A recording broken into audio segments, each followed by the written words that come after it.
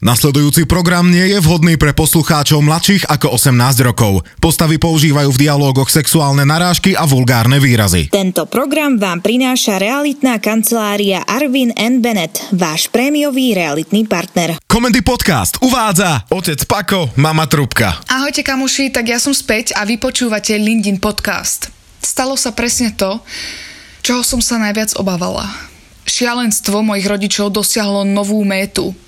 Oni fakt idú spolu na dovolenku. A čo je najhoršie, chcú, aby ja som išla s nimi.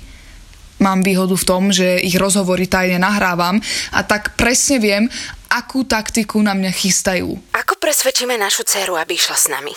Kašli na to, Monči, je to veľká baba. Tak keď nebude chcieť ísť, tak nepôjde. Dostala som od svojho klienta pobyt na týždeň vo wellnesse pre 3 osoby, tak ako... To som sa chcel spýtať inak, to akože za čo? Na srdci, to je jedno, nie? Vy spolu spávate? Nie. Bola si na ústnom pohovore? Čo? Nie, aký ústny... Ty si taký chuj, Viktor. Ja nemusím nikoho vyfajčiť, aby som dostala nejakú odmenu. Makám tam poctivo celý rok, tak som dostala miesto prachov odmenu wellness pre 3 osoby. Tak by sme mali ísť 3 osoby, nie? Tak keď nepôjde Linda, vezmeme niekoho iného. Hej? A koho? Alex? To bude fakt nádherný rodinný výlet, naozaj. Ozaj, čo je s ňou? Pravidlo 56. Ex-manželia sa dohodli, že sa nebudú baviť o ľuďoch menom Alex a Renči. A koho si akože myslel? Tvoju šialenú sestru, ktorá chcela najprv podpáliť váš dom na Záhori a potom zavraždiť vášho brata? Hlavne, že teraz to hovoríš ako strašnú vec. Ale keď o tom moja sestra rozprávala, tak ti žiarili očká a fakt neviem, ktorá z vás dvoch v tej chvíli vyzerala viac šialene. Linda musí ísť s nami. My dvaja sa bez kontroly na tej dovolenke povraždíme. A pokoj, ideme do wellnessu. Tam sa môžeme rozdeliť, ja si dám masáž, budem sa modliť, aby to bolo aj s happy endom a ty urob to isté. Aký happy end? Čo?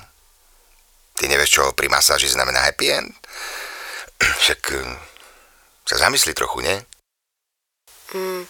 Nič mi nenapadá. Nikdy si nebola na masáži, kde by sa masér snažil masírovať aj... No, niečo iné, ako by mal? Tak raz som schytala takého uchyla. Prečo uchyla? Si krásna baba. Ja keby som bol masér a ťa nepoznám, tak by som mal čo robiť, aby mi ruka nelietala kade-tade. Je to masér. Má si robiť svoju robotu a nie vychytávať klientov. Ani gynekológ mi tam nepchá ruku len tak pre potešenie. Joj, takto, teraz mi docvaklo s tou masážou. No, hurá! Takže ty, keď ideš na masáž, tak očakávaš, že masérka ako si... Ale nie, že ja. To očakáva každý chlap. A už sa ti stalo, že tam boli nejaké náznaky? Stalo, ale ako na potvoru to nebola masérka, ale masér. A bol happy end? Jasné. Môj happy end spočíval v tom, že som mu zdrhol. Jesus, toto ma fakt nebaví počúvať. Chcela by som tu pripomenúť iba ten moment, kde moja matka povedala, že oni potrebujú kontrolu, aby sa tam navzájom nepovraždili a nepozabíjali. Like, really? Ja ich mám kontrolovať.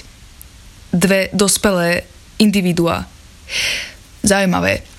Ja ten záznam z kamerky sledujem len preto, aby som zistila, akú fucking taktiku idú na mňa vymyslieť, aby som išla s nimi.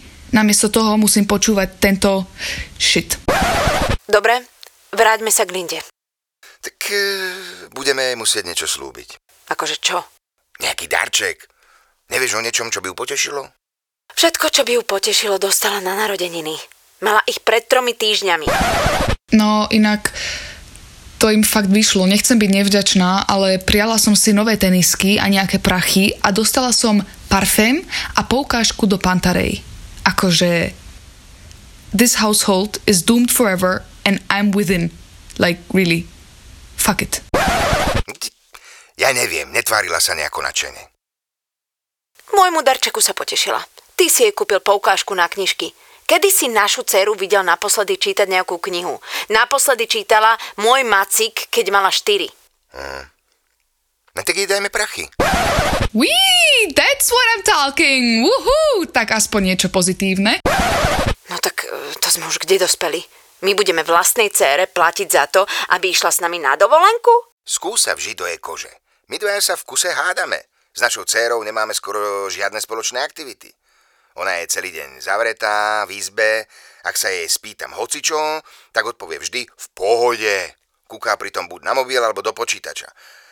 Podľa mňa, keby som teraz prišiel za ňou, povedal jej, že tu pristali mimozemšťania a zožrali nám mamičku, tak povie v pohode.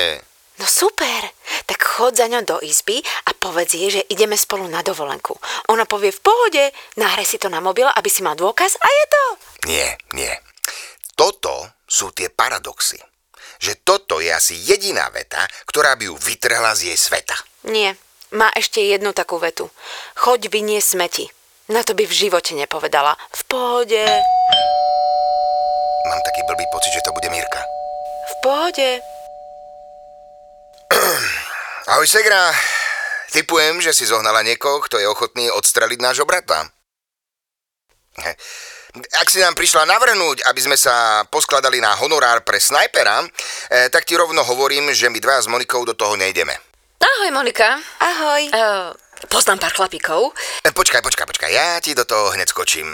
Kde si sa s nimi zoznámila? To je jedno. Jasné. Takže v Blázinci. Dobre, pokračuj, už som pokojnejší. Necháš ma dohovoriť? Ešte. No. Sú fakt dobrí v tom, že vedia človeku jasne povedať, čo sa od neho očakáva. A ten človek to väčšinou aj urobí. V prvej fáze je to len verbálne varovanie. Potom prichádza jemný fyzický útok. Pri druhej fáze väčšinou každý pochopí, že nemá význam odporovať. Keby náhodou áno, tak je tam tretia fáza a to je už trochu surovejší fyzický útok. Aha. A čo je štvrtá fáza? Tam sa vraj nikdy nedopracovali. Obávam sa, že pri našom jebnutom a tvrdohlavom bratovi bude mať štvrtá fáza premiéru. A vieš, ako to býva. Premiéra je väčšinou plná chýb, zmetkov a rôznych nedostatkov. Ako poznám nášho brata, tak štvrtá fáza by skončila tak, že tvoji kamaráti by viseli dole hlavou niekde v jeho garáži, on by z nich vytlkal priznanie, že sme ich najali my a išli by sme do basy. Čo si taký pesimista, Viktor? Náš brat len robí veľké plecia a má šťastie, že sa mu nikdy nikto nepostavil. Ale ak stretne trojicu bezkrkých vypatlancov, tak sa poserie ako každý. Jaj, tak traja bezkrky vypatlanci. No. Musím, sestrička, povedať, že každou novou informáciou moje obavy narastajú. A čo od nás akože chceš?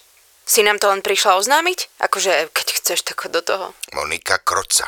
Ale my s tým nechceme mať nič spoločné. Aha, no super. Takže ja mám urobiť špinavú robotu a vy si potom pekne prídete k podielu zadom. Tak pozri, ak sa to podarí, môžeme ti dať niečo navyše z nášho podielu. Ako províziu za nadplácu. Vám dvom úplne drbe. Ak za Gabom prídu traja bezkrkí vypatlanci a povedia mu predaj dom alebo vyplať segru s bráchom, tak napriek tomu, že náš brat je rovnako vypatlaný, veľmi rýchlo si zráta, že kto ich asi za ním poslal. A viete, čo urobí? Zaplatí im viac ako ty a tí traja bezkrkí vypatlanci zabúchajú na dvere nám. Prestaňte už riešiť ten dom. Ja som už na neho zabudol, neexistuje. Nech si tam náš bráško skape, mne je to absolútne jedno. Toto všetko sme nemuseli riešiť, keby si na fotrika trochu pritlačil, kým ešte žil. Ty si tam za ním chodil najviac. Staral si sa o neho, platil si mu veci, opravoval si mu na tom dome všetko. Mal ten dom prepísať na teba ešte kým žil a bolo by všetko vybavené. A ja akože čo? Nehnevaj sa, Mirka, ja ťa mám rada, ale v tom čase si sa liečila a nikto neveril tomu, že sa vyliečiš. Ja si dokonca myslím, že vyliečená ani nie si, lebo ty tu žiješ v nejakom akčnom filme. Ja som mala pocit, že sa ti ten nápad páči. No to aj ja, mimochodom. Čo je teraz nadávaš do bláznov, keď som ti videl na očiach, ako reálne zvažuješ o podpálení toho domu? Ja nie som blázon. To hovoria všetci blázni. Viktor, zasiahni. Akože čo? Tak kto ti je prednejší, tvoja sestra alebo tvoja ex-manželka? Dajte mi pokoj, obidve. Mňa už toto naozaj nebaví. Pre mňa je téma dom na Záhori uzavretá. A ak chceš ísť za bráchom, tak prosím. Ale jednaj s ním len vo svojom mene. Neodvolávaj sa na mňa.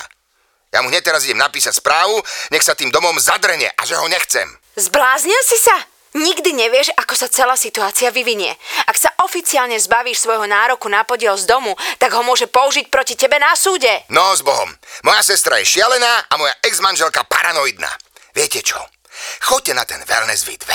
Vy si budete rozumieť. Vezmite aj Lindu, nech si povie, koľko za to chce peňazí. Ja jej to zaplatím, len ma tu nechajte týždeň samého, nech sa spamätám z tohoto blázinca, ktorý tu je okolo mňa. Juj, takto zúfalého fotrika som ešte nevidela. Až mi ho bolo ľúto, fakt.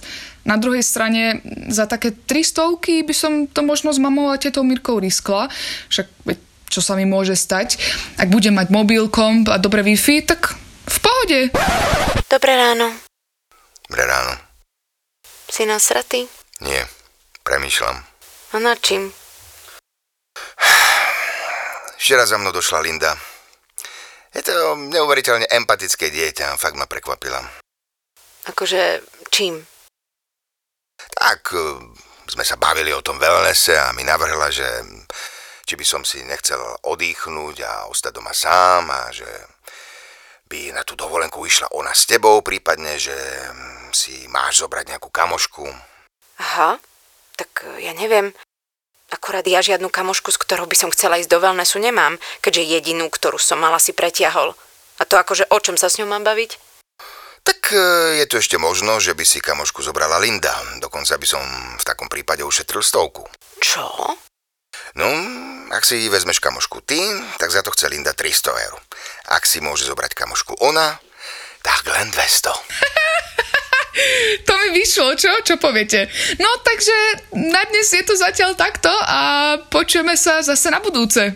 A dovtedy, kamoši, enjoy! Účinkovali Linda Amy Janeková, Viktor Marian Miezga, Monika Zuzana Porubiaková, Alex Dominika Richterová, hlas Roman Pomajbo. Ďalšie epizódy, ako aj veľa ďalších zábavných podcastov nájdete na comedypodcast.sk. Tento program vám priniesla realitná kancelária Arvin & Bennett, váš prémiový realitný partner.